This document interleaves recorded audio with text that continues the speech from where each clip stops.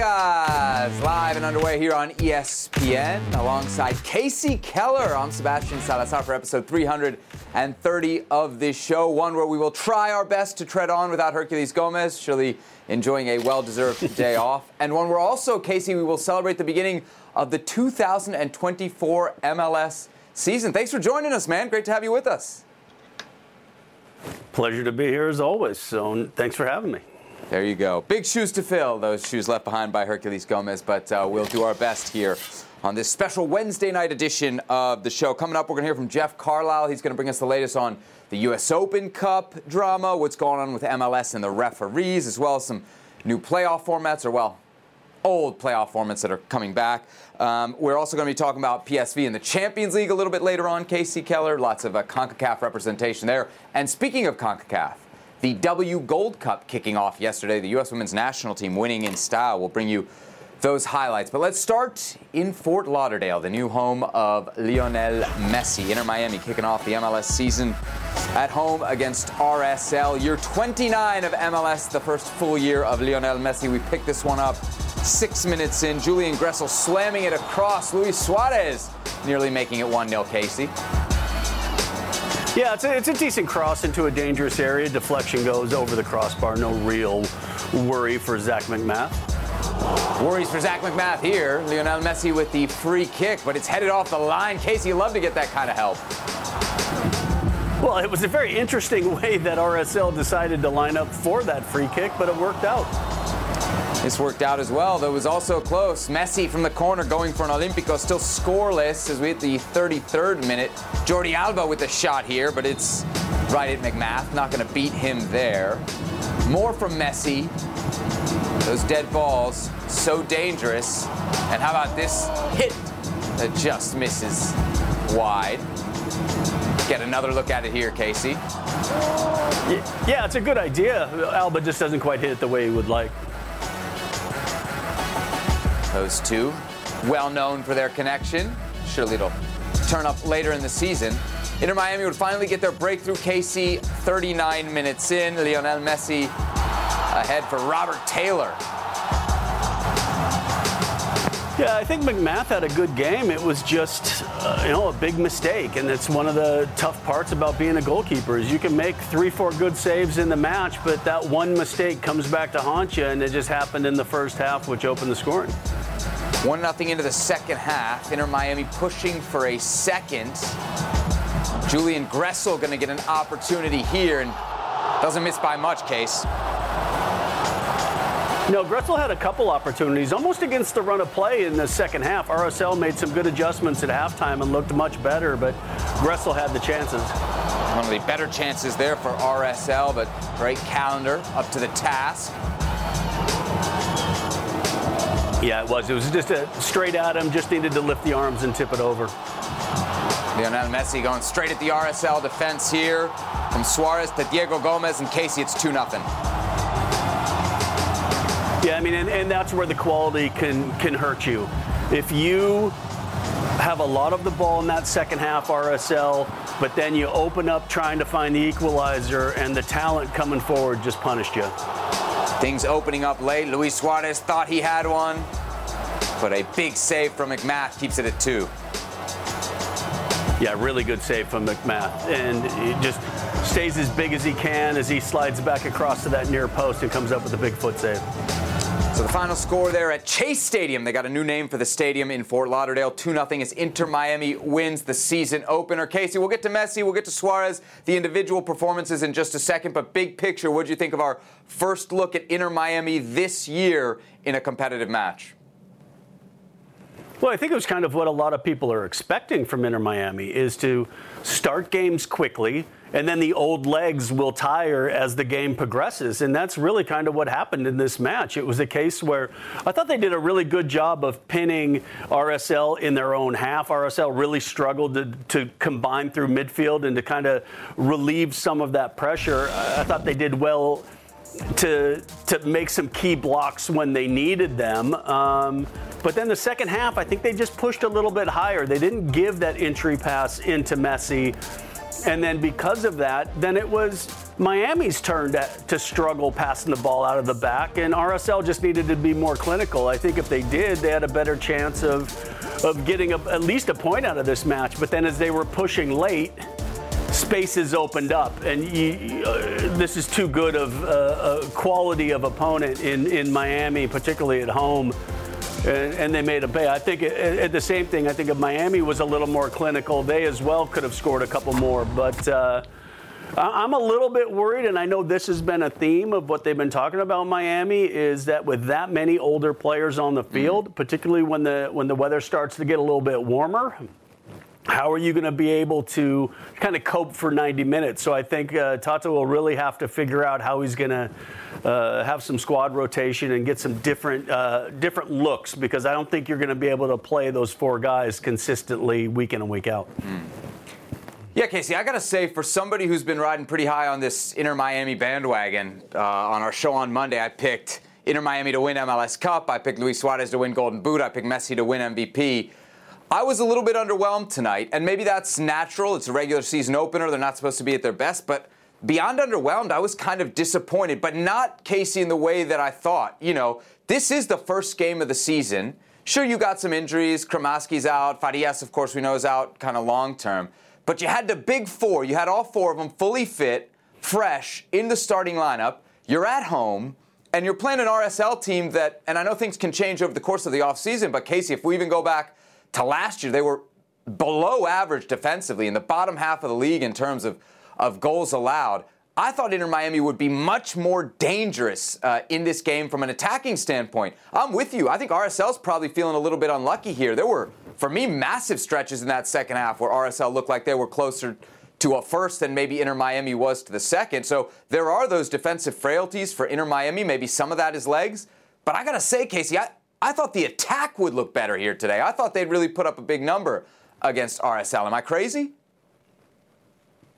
No, not necessarily, but I think the one part where you got to question is a little bit, you're talking about that you said they were fresh.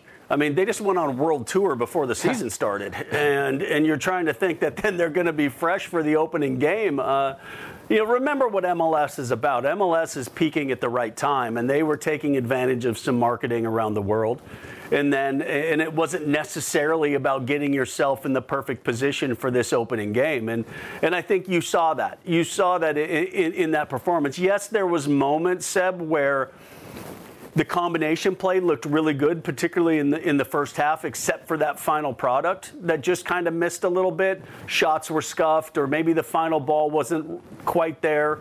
Then they got the gift of the opening goal, and then it was almost like it was at halftime, all right, we're just going to cruise this. It's going to be easy. And give Salt Lake some credit. They looked nervous in the first half. Second half, they didn't at all, and really should have got something out of it. But, look, Miami will be better.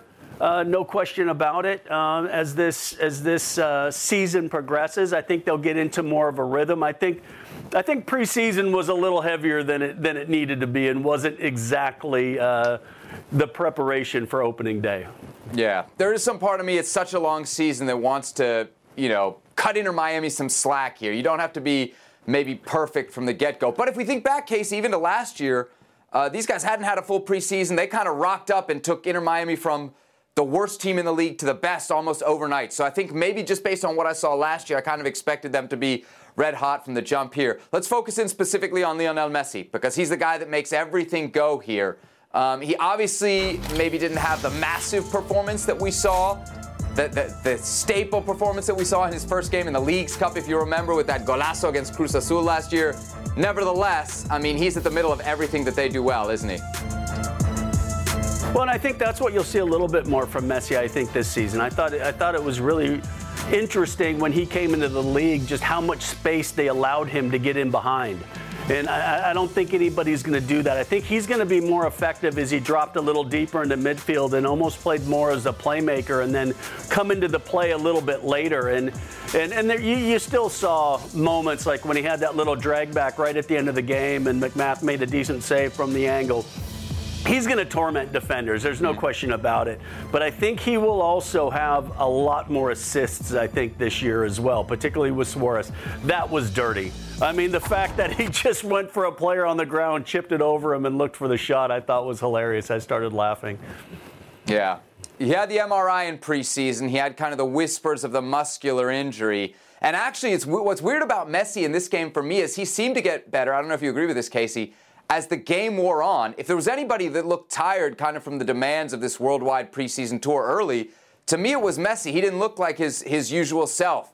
But then as the game wore on, and really maybe it's because RSL opened things up, they're being a little bit more aggressive, but as soon as he had any little inkling of space late in the game, man, he really seemed to take over. So to me, I actually thought while the other players seemed to be fading late in this game, Messi's performance is getting better. The one guy who seemed to be going in the opposite direction, Casey, is Luis Suarez. I know he picks up an assist there late in the game, and I did pick him as my Golden Boot pick. But going off the eyeball test today, Casey, I mean, he looked every bit of 37. And 6 weeks ago, he sat in front of me in Fort Lauderdale and told me his knee was okay. I should have asked about the rest of his body. I mean, I'm worried about Luis Suarez and how he's going to handle an MLS season after what we saw tonight. Well, I think part of the problem is, I mean, if you remember Luis Suarez in his prime, he was one of the hardest working players on the field. And clearly at this stage of his career, he can't be. So the question mark will be, will he still try to kind of work himself throughout the match, or will he just be more intelligent with the way he chooses to work and pick and choose the times when he really needs to be dynamic, which is what you saw in the assist for the goal at the end of the game. But yeah, there was points in that first half where they were pressing Salt Lake, and I'm kind of thinking, I don't think a 37-year-old Luis Suarez is going to be able to do this for 90 minutes. So I loved the attitude in the first half, but then you saw a significant drop-off in the way that Miami were able to press Salt Lake in the second. So, and it was 68 degrees in Miami. Wait till it's 98 degrees in Miami and 98% humidity and see how you're going to press. But it'll be interesting to see, because I know, look, it's first game, it's your debut. You're full of energy. You want to really show well. And look, I've always admired Suarez for his work rate. Now he's going to have to find ways to say, okay, we'll press for 5 minutes here, we'll drop off. We'll use more of his intelligence than his legs. Casey, now that we've seen them in a real game, you know, aside from the fact that there's age and you got to kind of watch the minutes of these guys, and maybe the tactics towards the end of the game are going to be different than the beginning based on everybody's health.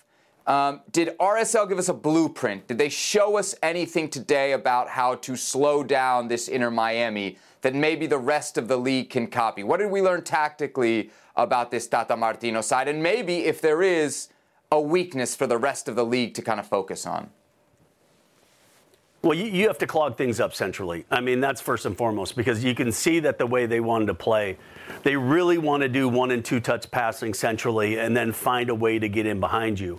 I thought there was times during last season, early on, I was just shaking my head and just going, why are you allowing 30, 40-yard space to get in behind? And I think you have to start the line back, but then I thought there was almost too much respect from RSL in that first half. So it's finding that good balance between saying, okay, we're not going to allow you acres of space to just make simple combination passes in behind us. But then we also have to understand that we still can't just pack in and allow all those entry passes to then turn and run at the defense. So, yeah, I think there was a little bit where you kind of analyze the first half of RSL and say, okay, maybe that's a little bit too conservative. And that in the second half, I think if RSL was just a little more clinical in the final third, this could have been a different outcome. One last thing on this game, Casey. Inter Miami not only got the job done, they got the job done with replacement refs on the field. Of course, there's a referee strike going on with Major League Soccer. Did you notice the quality of the officiating at all in this game? Do you think it impacted anything that we saw over the 90 minutes between RSL and Inter Miami? I thought the refs did a decent job. I didn't see anything too crazy. I thought the only thing I thought in that first 15 minutes, I think there was a foul somewhere on Messi that was a yellow card early. I didn't think that was necessary. But other than that, I mean, I thought it was okay. I thought their decision, I think they missed a corner at the end, but I mean, big deal. But I mean, I didn't see anything. Now, when the NFL refs were on strike several years ago, it took a really bad call, which the Seahawks benefited on a touchdown very late, which was kind of that final straw. Now, I'm wondering, and we'll talk to obviously Jeff Carlisle about this, but I'm wondering if it's going to take some time and some really bad referee performances. If the performances are like this, the refs might be on strike for a while. Interesting. Yeah, I thought tonight's referee was pretty good. He does have professional experience. They didn't pull a guy off the street. He was refereeing apparently in USL Championship before this, got a lot of college experience. But there was one time especially where, I thought there was a foul on Lionel Messi, and I was like, all right, this guy doesn't get to ref Messi a lot. If Messi looks at you and kind of demands a foul, he's got to make the call. And he looked at Messi and he said, get up, man, get up, play on. And I was kind of shocked. Eventually, there was an offside that kind of bailed him out of having to really say no to Messi. But credit to the ref there, stand-in ref, doing a good job in his first game, which is the opener between Inter Miami and RSL. More action coming for Inter Miami. Next up for them is a trip to LA.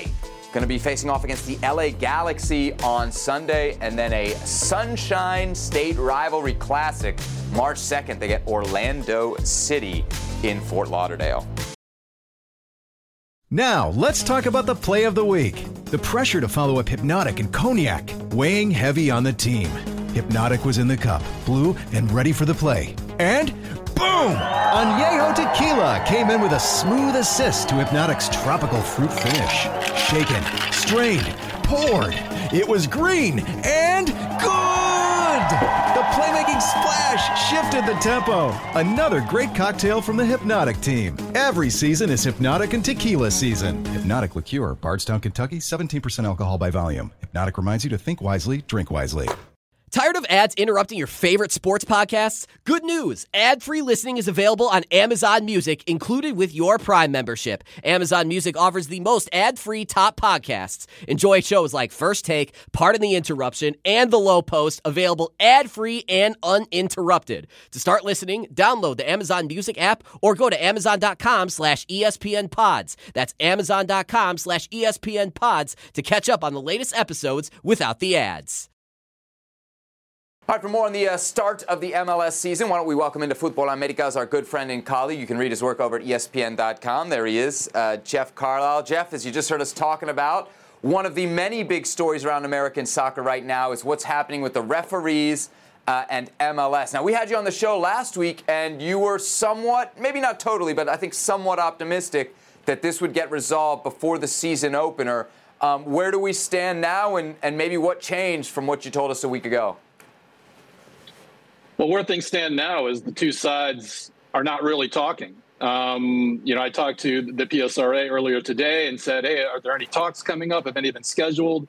And their response was to say that, they requested a meeting on Monday to kind of hash out a schedule, and they haven't heard anything yet. And that kind of tracks with what Pro is trying to do at the moment as well, because the message I'm getting from Pro is that they want to get through these first, few games, this first slate of games, make sure that they get the referees in place, and then maybe they'll have a little bit more time to get back to the bargaining table. But I think there's also a little bit of a wait and see attitude on the part of Pro and by extension MLS, just to see how things shake out and see if there's any urgency that's added, like Casey was alluding to, in terms of a bad call that maybe tips the balance of a game in one team's favor.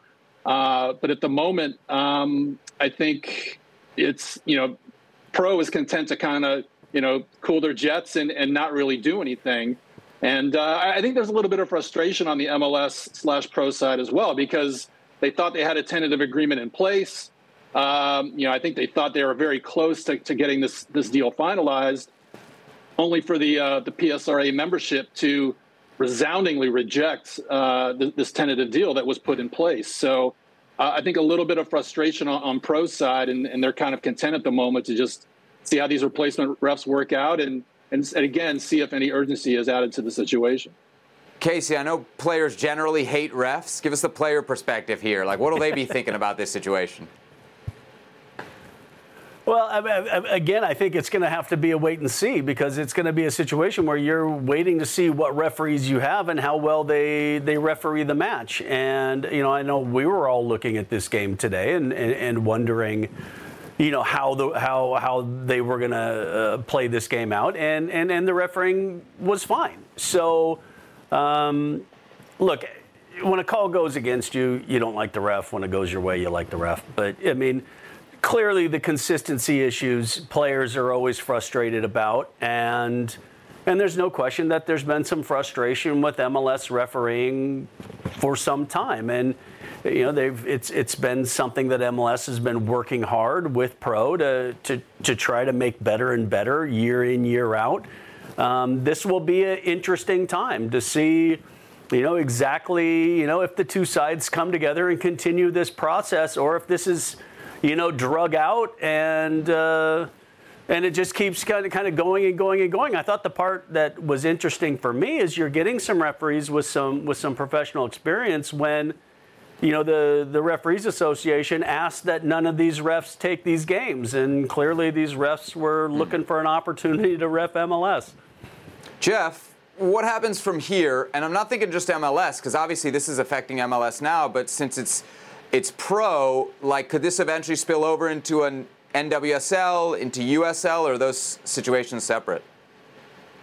My understanding is that those situations are separate. I think there is a separate collective bargaining agreement that referees for the lower division games have. So I don't think there's any risk of this situation bleeding into that. But just to be clear, this is a lockout. This is MLS and Pro locking out the players. The referees are not going on strike. So, again, the key is how quickly the two sides get back to the bargaining table. I think another item to think about is that there are two outstanding unfair labor practice charges that the PSRA has levied against Pro and MLS. So that might throw a little bit of create a little bit of a wrinkle in the negotiations, because if those charges are upheld, then since the referees have been locked out, they will have to get reimbursed for the wages and benefits that they've lost in the interim. So, I think that's another item to think about in terms of how these negotiations go. All right, not a strike, a lockout. We got to get our wording right here on Futbol Americas for sure. All right, let's talk about another controversial issue here, Jeff. One that we've talked about quite a bit on this show, and that, of course, is the Open Cup and whether or not MLS first teams are going to participate. When we last spoke about this, everything was up in the air. I think things are still up in the air, though it sounds like from your reporting we're starting to maybe get some details of MLS participation. There will be participation, it sounds like, Jeff, but maybe only 8 teams. What's the latest? Where do we stand? Yeah, I think as recently as a week ago, the situation was there was concern that there wouldn't even be a tournament in 2024. I think that situation has now been rectified by the USSF. Everything that I'm hearing is that the tournament will go on. And as you mentioned, the expectation is that there will be 8 MLS teams participating, and then an untold number or unknown number of MLS Next Pro teams that will also take part. Then there's also the USL. Just in talking to Paul McDonough, the CEO of the USL today, the USL owners are very upset about the way this whole thing has unfolded. They obviously, MLS kind of dropped the hammer in December. The USSF kind of fought back and said, no, you're going to take part. And from the USL standpoint, they thought that, okay, this is done and dusted and we're going to move forward at least for this year. But here we are in February, and we're still talking about some MLS teams taking part and some not. So I think there's a lot of frustration and anger on the USL side. And now there are some USL clubs threatening to not take part as well. But I think ultimately, at least what Paul McDonough has told me, is that the majority of USL teams will participate.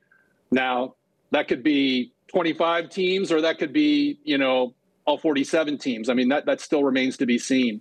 But I think the USL felt a little blindsided, and they're a little frustrated with the USSF for not really enforcing the professional league standards that dictate if you're a top flight club in the United States, you have to play in the U.S. Open Cup. And so I think in some respects the USL feels let down by, the way this whole thing is panned out. Casey, you're a 3-time U.S. Open Cup champ from your days with the Seattle Sounders. But you also have the perspective, having played in England and Spain and all over Europe, Germany as well, of the true value of an Open Cup competition. So I just wonder, what's your reaction when you see, MLS threatening to pull, if not all, at least most of its first teams out of the U.S. Open Cup? I'm extremely disappointed. I mean, I think the U.S. Open Cup is a tremendous tournament, and as the FA Cup, the League Cup, Copa del Rey, Pokal, I mean, take your pick. I mean, it's integral from the league and the federation in almost every country in the world. And, I have no idea, because there's so many people involved in U.S. soccer that are part of MLS and vice versa. How this has become such a disaster, I have no idea. I mean, I would actually love to see MLS and the U.S. Open Cup be an even bigger deal, where you, like you see in most leagues at some stage, particularly in the early rounds, you have big weekends that are dedicated to cup competitions. So then that's different than a midweek game. I would love to see that for the U.S. Open Cup. But then MLS just starts inventing lots of other competitions. Maybe they just don't want to share the revenue. I don't know, Jeff. Maybe you know better than me. But, I mean, this is the oldest the oldest competition in American history. And the fact that they just kind of blow it off like it's, well, who cares? We'll play the kids there, and then maybe we won't show up, and maybe we'll do this. I don't get it. I mean, had some phenomenal times. I mean, beating Seb's DC United in DC for my first Open Cup was clearly a big part of my career. And then being able to follow it up two other times in a much bigger, better stadium in Seattle. So, I mean, it really is just kind of one of those things. Wow, shots fired at RFK. We're going to have to edit this segment heavily. Jeff, I want to follow up on some of the tidbits that I've seen in your reporting here, because it's interesting, to Casey's point. You've talked to the gentleman, Arthur Mattson, who was the chairman of the U.S. Open Cup Committee. He has resigned. I'm hearing there's other people within that committee that have resigned as well. I don't know if you're hearing the same thing. What does that tell us about this process? Like, what are you hearing there? Because I think just from the outside, you see U.S. Open Cup Committee people resigning while this is happening around the Open Cup, and it makes it feel like something stinks there, Well, it tells me that the U.S. Open Cup Committee has been completely sidelined in this process. When I talked to Arthur Mattson, he said he was told on multiple occasions to stand down by, some higher ups at the federation. Now, he wouldn't identify who those higher ups were, but, then it emerges that this subcommittee of the board of directors has been formed, and that, it consists of 7 board members, and that they are the ones who are talking to the various stakeholders and trying to sort this out. So, for whatever reason, the powers that be decided that what was really needed was a subcommittee, and that, the U.S. Open Cup Committee shouldn't take part, which is, I don't know if disturbing is the right word, but it's a little confusing. I mean, why have an Open Cup Committee if you're not going to, utilize, the people on it? And Arthur Mattson is a former board member. He's not some guy who just kind of jetted in and just, said, hey, put me on a committee. I mean, this is a guy who has a lot of experience working with the U.S. Soccer Federation. So, there's that aspect. I do think it's about money and control. I mean, you look at the properties that the MLS has been pushing forward, like the Leagues Cup, and that is a property that they own. They can't say the same thing about the U.S. Open Cup. But at the same time, I do think that it's a self-inflicted wound, I think, if you're MLS. And it didn't really need to be this way. And I think there aren't many opportunities in the U.S. soccer landscape for the various tiers to be connected. And I think the U.S. Open Cup is a rare instance, maybe even the only instance, where those tiers become connected, because you've got, lower tier teams playing, USL Championship teams or MLS teams. And I think it's a way for the whole soccer community to feel more connected. And I think that is what is at risk of being lost if this process continues, because I think if MLS teams start to feel like, we don't need to participate in this, I think then you're going to see a steady erosion in the money and the prestige of the U.S. Open Cup.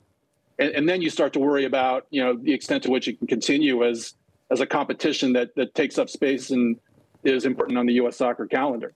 Jeff, before we let you go, I want to ask you about one more thing. We started this segment talking about the refs. It sounds like some of the new, not rules, but things they were going to try out, they've kind of had to shelve because of the situation with the referees. One thing we do know about this year, though, is that the playoff format is going to once again feature a series with 3 games, which absolutely everybody hated, Jeff. Why has MLS brought this back?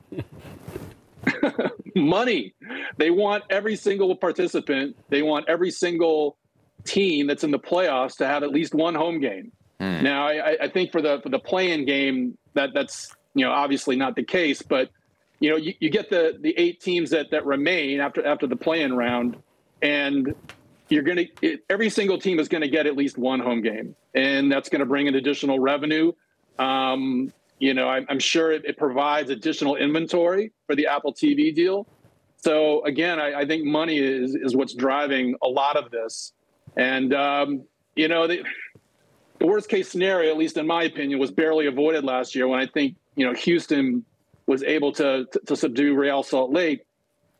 And Real Salt Lake didn't win any games. They would have won 2 games via a penalty shootout, and Houston would have won 1 in regulation. And I just think that would have been the optics would have been awful for that particular situation in the playoffs. But thankfully, it was avoided. We'll see if the same thing turns around this time. But again, money is driving all of this. Casey, best of 3 worth keeping around? No, not at all.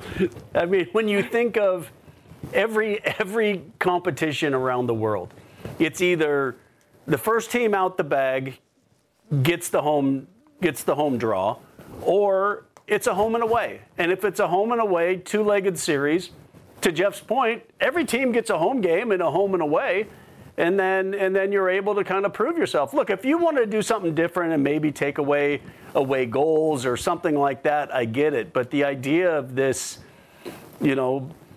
best of 3 series, next it'll be, they do a best of 7 in the NBA, so let's do that.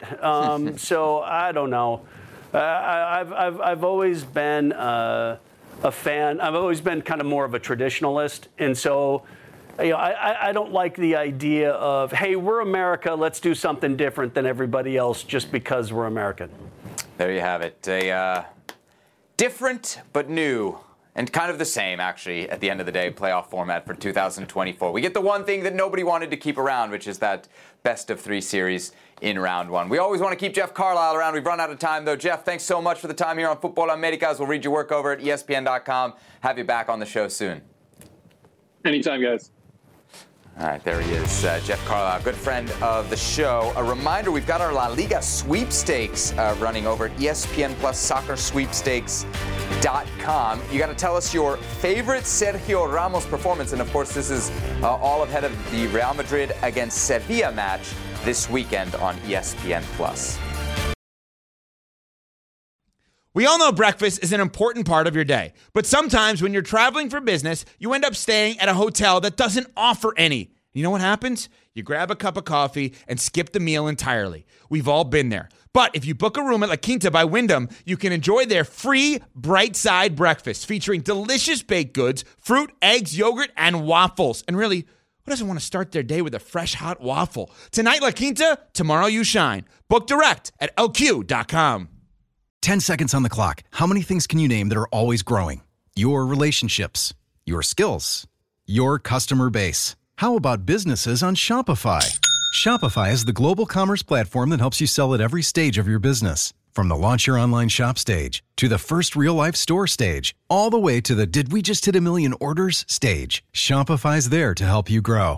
Sign up for a $1 per month trial period at shopify.com/network, all lowercase. Go to shopify.com/network now to grow your business, no matter what stage you're in. Shopify.com/network. Let's talk Champions League, Casey.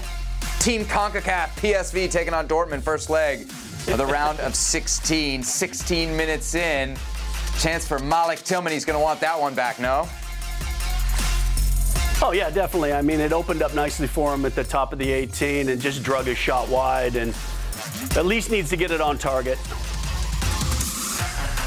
Dortmund would break through in the 24th minute. Turnover in midfield. And the black and yellow strike through Daniel Malin to make it 1-0 away from home, Casey. Yeah, I think Sergio Dest does a good job of pushing him wide. And, those are one of those situations in goal that, look, it's a good finish. I'm not going to take anything away from the finish. But at that angle, I usually would like to put myself and say, look, I'm gonna save that more often than not. But, look, it's a really good shot up high off the crossbar. So nothing really. I thought Dest did what he needed to do. 27th minute, Chucky Lozano, who had just picked up a yellow card here, running one-on-one at Mats Hummels, and draws a foul from the German defender. Ensuing set piece. Oh, Tillman, another chance. Casey, the header wide. Yeah, you can see his own frustration, and you're not going to get a ton of these opportunities. And you need to be that much more clinical if you're going to go through in this tie. They would have loved to have had another couple goals at home, even, take a 2-1 lead, let's say, and the opportunities went begging. Yeah, they were there for sure. Chucky Lozano with a nice pass to set up that chance at the back post for Bakayoko, but he can't quite time the finish. Almost caught it on like a short hop there. Missing. Chance goes begging there for PSV. We go into the second half and things turning good for the home side. Tillman into the penalty area, and he gets the penalty. Case, do you agree with this call? Well, I mean, yeah. I mean, Tillman does a good job, and it was a reckless challenge. It probably didn't need to be made. There was slight contact on the ball, so I think maybe a few years ago that would have been reviewed, and they would have said, okay, nope, contact was made, no foul, but was awarded, and good finish. Luke de Jong hammers home to make it 1-1. Ricardo Pepi would sub on in the 75th minute. He actually replaced Chucky Lozano, and he'd be involved not long thereafter in a very, very good chance for PSV, a chance that involved his U.S. men's national team teammate Serginho Dest. Here they are hooking up. Dest going one-on-one. Peace. The shot saved, Casey. Yeah, probably not the best angle to shoot from. Maybe better option was just to square this ball, but did a really nice job of creating the space. Maybe it was just blocked there at the near post from Hummels and just thought he'd take the shot. But, not a bad result, Seb, But I think that PSV probably more realistically needed to take a lead into Dortmund to see if they're going to go through. But I mean, look, it's great seeing U.S. players involved in Champions League. It's great seeing them contributing, and hopefully they can turn that second leg and get a shock result in Dortmund. Yeah, Casey, we had obviously 4 players from CONCACAF in this game, 3 of them that featured in the starting lineup. And to me, the truth of it is, because we're watching those guys very specifically, is none of them had like that monster impact on the game. They all had little impacts here and there, but nobody really made the play. That's, I think, my biggest disappointment out of this. Chucky Lozano was, for me, the most active, getting on the ball a lot, but the same knocks that we've had on Chucky with the Mexican national team, which is that for all his good play, there's not a lot of end product sometimes. I think we're clear in this game. I thought Serginho Dest was fine. You saw the best of Serginho Dest, right, Casey? Him going one-on-one. You also saw the worst of Serginho Dest, maybe in the defense. And I think maybe to your point, while we were going through that highlight, in the decision-making as well, on that last play, you see Ricardo Pepi's there. Maybe the game finishes 2-1 if Dest sides that across. But to me, the story here is Malik Tillman, because of all the guys in this team from our part of the world, Casey, he's the one guy who we didn't really know what we would get out of him this year, right? You figured Dest would start. You figured Lozano would start. You knew Pepi wouldn't start because they had Luke de Jong.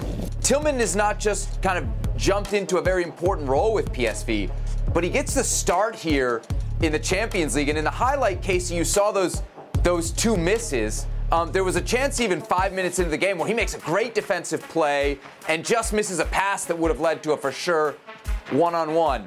I don't want to sit here and say that Tillman didn't play well, Casey, but as I think of the competition at PSV and then thinking ahead to the national team, there's a lot of competition, but also some opportunities in midfield.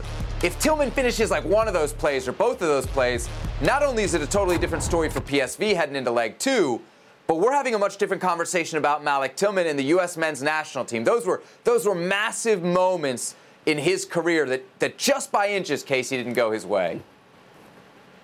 Well, it's a snapshot, right? And it's not necessarily, when you got to be a little careful when you talk about careers with one game, but what you're looking at is when you're coming from the Dutch league and you're taking that step up into Champions League, but it would also be the same when you're making that step up to go to, say, the Premier League or La Liga or Bundesliga.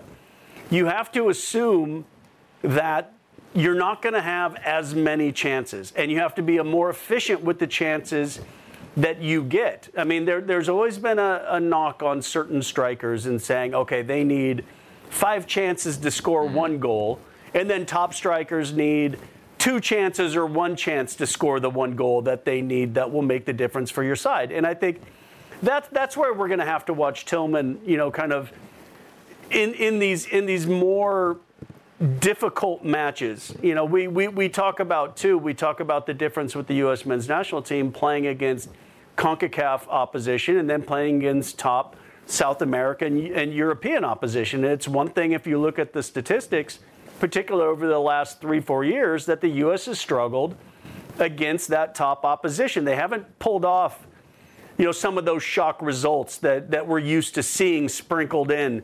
And that's one of those things because you're going to have a bunch of chances against lower opposition. Mm-hmm. You're not going to have those chances, as many chances against top opposition. So I think, that's where, Tillman will be disappointed. But first and foremost, every coach will tell you, first I got to see if he's going to get himself into those situations and create those chances. Then I have to see, what is the percentage of those chances that he takes. And so, good on the first, needs to be better on the second. Yeah. Very involved, Malik Tillman. You also saw it there in the highlight. He's the one that loses the ball on the play that eventually leads to the Borussia Dortmund goal. So some pluses and some minuses on the day for him. Casey, I was watching this game, and it made me kind of think back to your career. Obviously, you played for a massive club, Tottenham Hotspur. You played in Europe for Rayo, right? You made a pretty deep run in what was at that point wasn't the Europa League, right? It was still the UEFA Cup. So you know about these games and kind of what it means to come back to your national team from playing at this level. The second leg of this Champions League knockout tie is going to be 8 days before the U.S. plays Jamaica.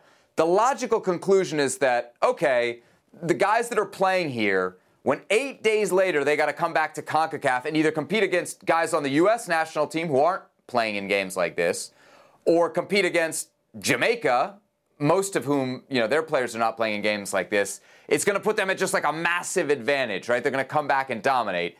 But we know that's not always the case. So somebody who's kind of been through that, where 1 week you're playing in the biggest games ever, the next you might be playing in a CONCACAF World Cup qualifier, how does that work? Can you take the form? Can you take the level that you're having in the Champions League knockout phase and bring it back to the national team? Well, you can, but it's always a little bit different, right, Seb? Because the difference is maybe what your role is for your club team is different than what your role will be for the national team. And I think, there's at times where maybe let's say like Christian has thought, I have to do so much because there's so much expected of me with the national team, where maybe either at Dortmund or at Chelsea, you're like, okay, I'm just going to do my part in the team. So you have to understand that can't change with the national team either. Yes, there's different responsibilities, but you still, in first and foremost, you just have to do your job within the framework that the manager has set forth for the team with the tactics, and don't try to overplay. I say it to a lot of young goalkeepers who are kind of either making their debut or kind of getting some of these first experiences in big matches like this. yeah, I want to come get every cross. Well, no, I can't come get every cross. I can only get the crosses that are there for me to come and get. I can only sweep up outside the box for the balls that I should be coming to get. Don't do somebody else's job. You do your job well, and guess what? If someone slams one to the top corner, shake their hand after the game. You just do your job. There you have it. So a 1-1 draw in the first leg between PSV and Dortmund. Second leg will be March 13th in Germany. That, again, the second leg of the round of 16 in the Champions League. PSV will play on Saturday here on ESPN Plus, though, in the Eredivisie, taking on Zwolle. 2 p.m. Eastern Time, 11 a.m. Pacific Time when coverage starts here on ESPN Plus. Time to check in on Gio Reyna at Nottingham Forest. Casey, been a rough start to life in the Premier League, at least as far as playing time for Reyna. He was on the bench but didn't play as Forest won 2-0 against West Ham on Saturday. This follows Reyna getting a grand total of 29 minutes in his first 2 Premier League appearances, both off the bench as a sub. He also missed out in the FA Cup. That was a paperwork thing. Casey, when this move was announced, opinion was kind of generally divided. We're now 3 weeks in. Are you preaching calm or alarm as far as Gio Reyna's lack of playing time as it stands at Nottingham Forest? Well, I think it's still calm. I mean, I think it's still too early. I think anytime you move to any club, excuse me, it's always, one of those situations where yes, you want to see him thrown straight into it, but I think in the current situation that Forest is in, I don't think it makes sense to do that right away. I mean, of course, let's go 3-4 weeks down, and if it's still a lack of any significant minutes, then yeah, it'll be frustrating. But I think of the same thing is Gio's a very young player still, and he's still looking to try to come back from the injury setbacks and the different issues at Dortmund, and so yeah, I'm totally calm right now, and but yes, there is that point where we're all hoping that there's a long steady run. Look, we said the same thing about Christian at Chelsea. We wanted to see basically have that opportunity to be a starter week in and week out and contribute very well, either through form or fitness. There were some issues for that.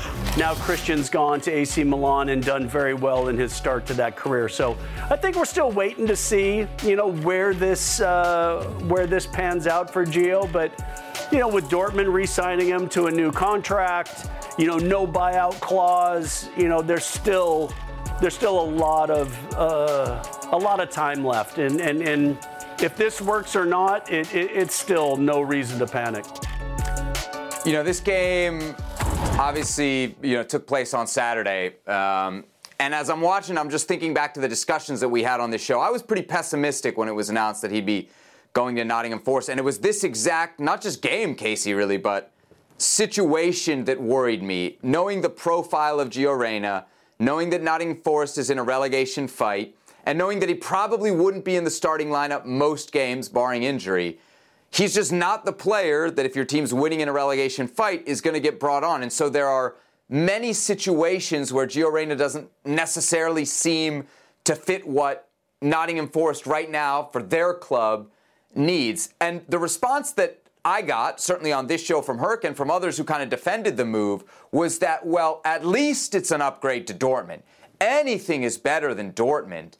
And yet, Casey, if the goal was playing time, he's getting less than 10 minutes a game. He just got a DNP. Even at the end of his time at Dortmund, he was getting 20, 25 minutes a game. They're a team in the Champions League, by the way, so he gave up Champions League football to be on the bench in a relegation race.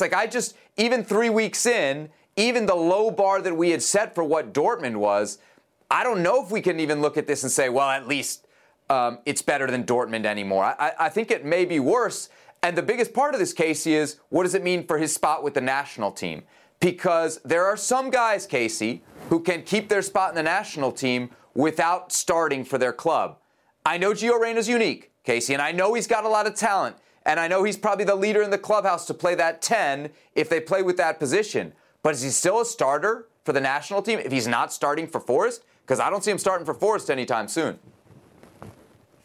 Well, I think, again, it has to be situational. I think it has to depend on what players are fit, what it looks like. I'd love to have the kind of the ability as a national team to have such a deep squad that if some of your most talented players are missing some playing time at the moment, that you can then just go to the next one. Well, we don't have that in particularly in creative situations. So there are times when, yes, it's not ideal. Of course you want all your players getting regular playing time, but it happens from time to time, and then that's up to the coaching staff, Greg, and the national team coaching staff to basically put together the team that's going to give them the best opportunity to win.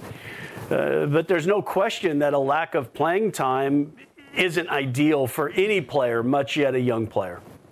CONCACAF Nations League for the U.S. coming up in just about a month. Matt Turner will surely, Casey, be on the squad. The question is, what kind of shape will he be in? We're now going 3 straight Premier League games without a start for Turner at Nottingham Forest. He did get the start in the FA Cup, 2 weeks ago, when they won in a penalty shootout against Bristol City. But his last league start was on January 30th against Arsenal. And of course, since then, Forest went out and signed Matt Sells, who's now the number 1. From the national team perspective here, Casey, we'll dip back into the calmer alarm. What are you thinking about the U.S. number 1 being on the bench here in the Premier League? Well, I got a question for you, Seb. How many league games for Arsenal did he start before the World Cup? None, I don't think. Was it 1? He got some Europa League games. Yeah, he got a few Europa League games, but never played a league game for Arsenal. So I think, again, it's calm. Again, it's not ideal. Would you prefer to have him playing week in and week out? Absolutely. But does it open the door maybe for a Zach Steffen again to work his way back into the national team forefront? I don't know.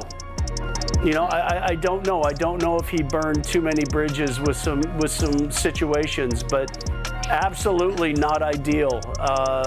When you thought that he's gotten himself out of the Arsenal situation where he was going to be playing regularly week in and week out, and then just a combination of too many mistakes.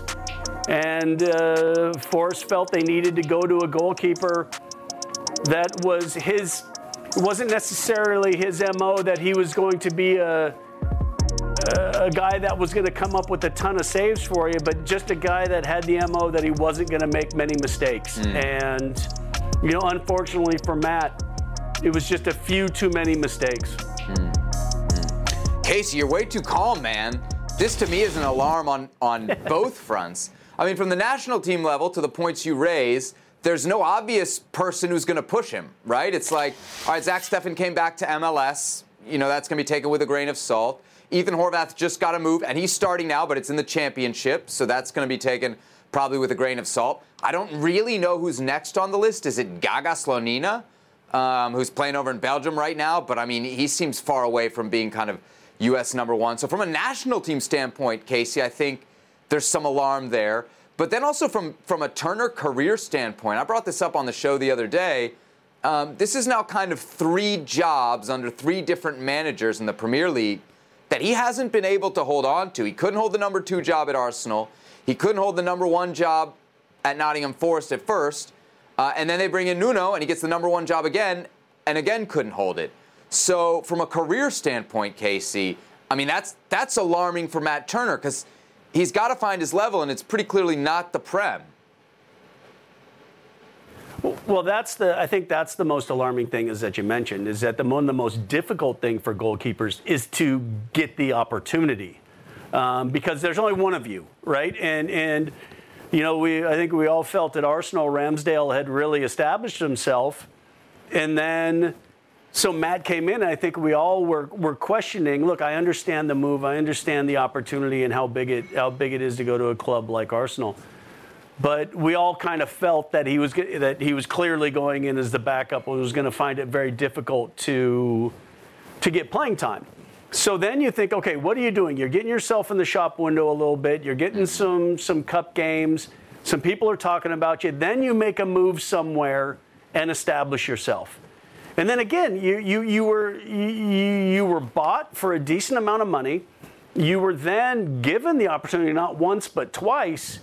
And yeah, that is alarming, Seb, because I mean, you can get in somewhere. I mean, at Tottenham, I played every minute of every game for over 2 seasons. I didn't even give anybody an opportunity to play in a cup game. So when you get in those circumstances, now what happens? The new keeper who they signed comes in and just plays really well.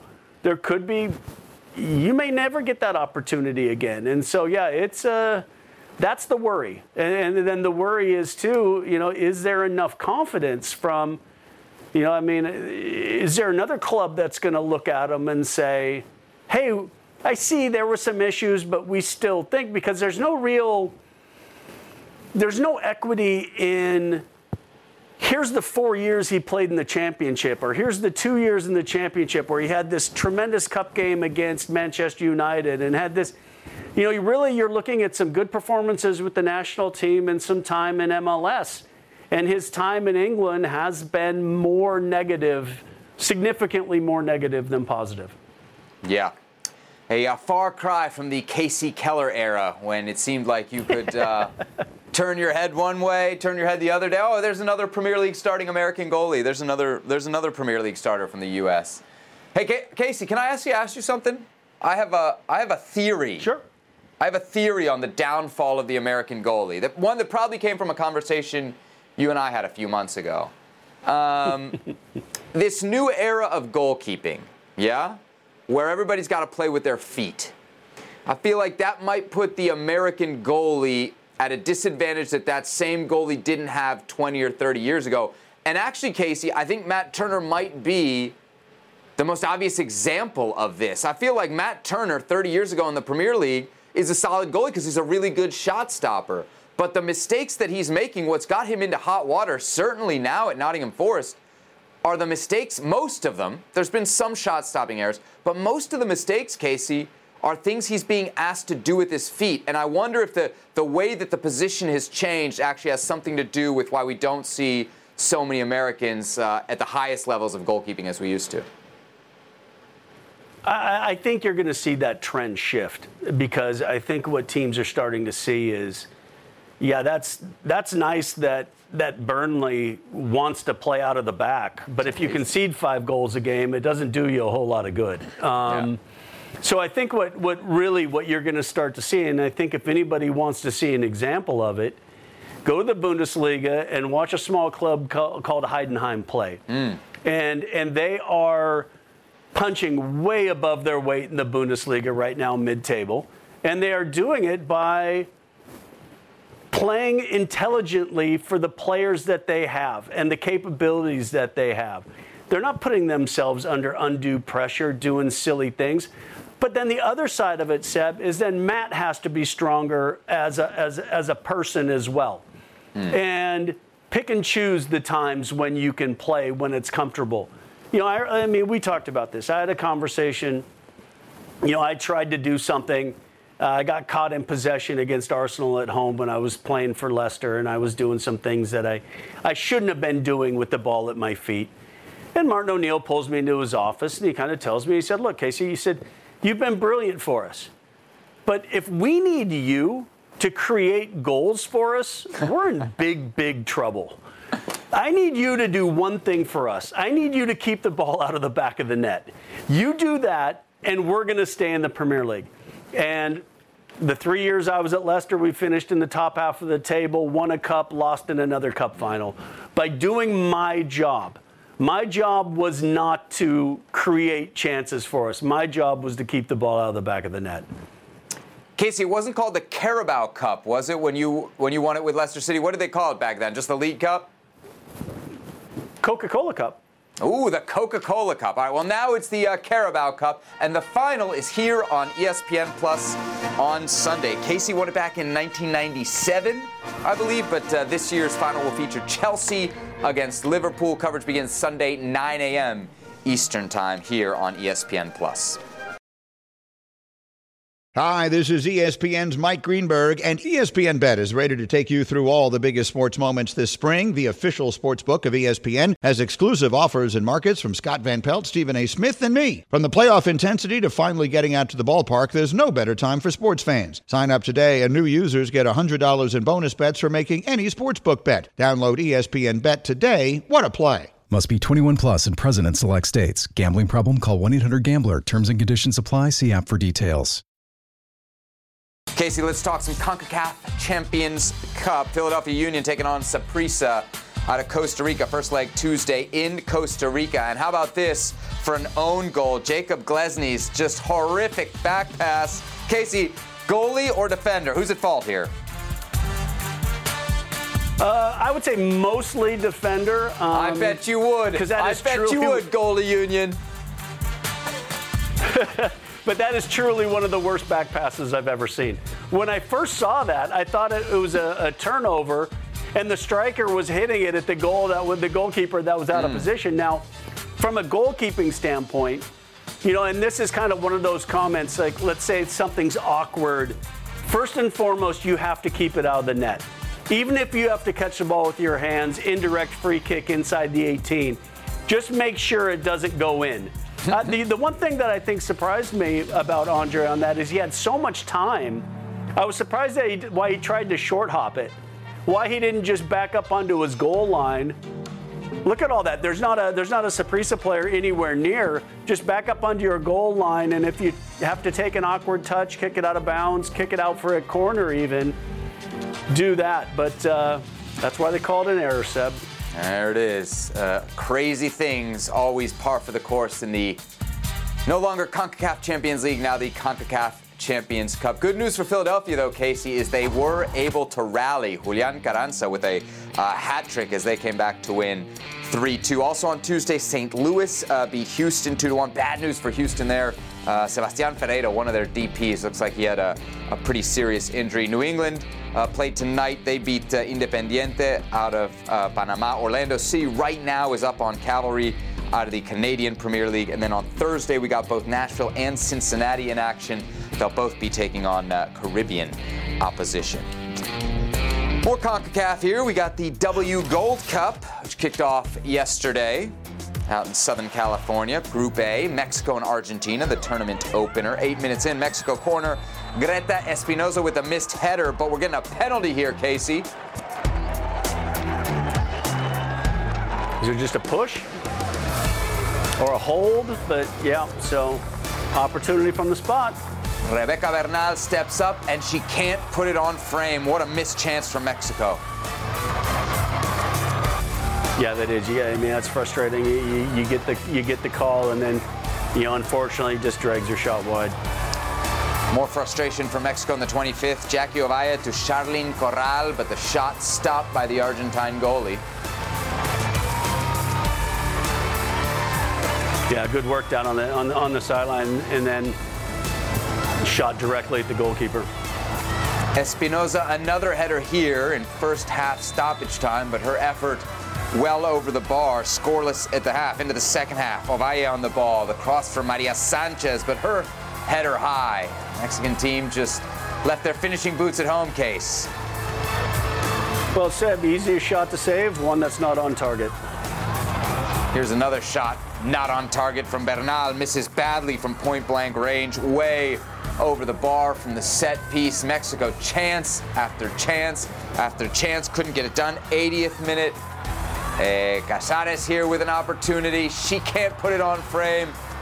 Mexico unlucky and not very clinical against this Argentina side. Game ends in a scoreless draw. That's good news for the U.S. and Dominican Republic, the other two teams in the group. They were the nightcap out there in Carson.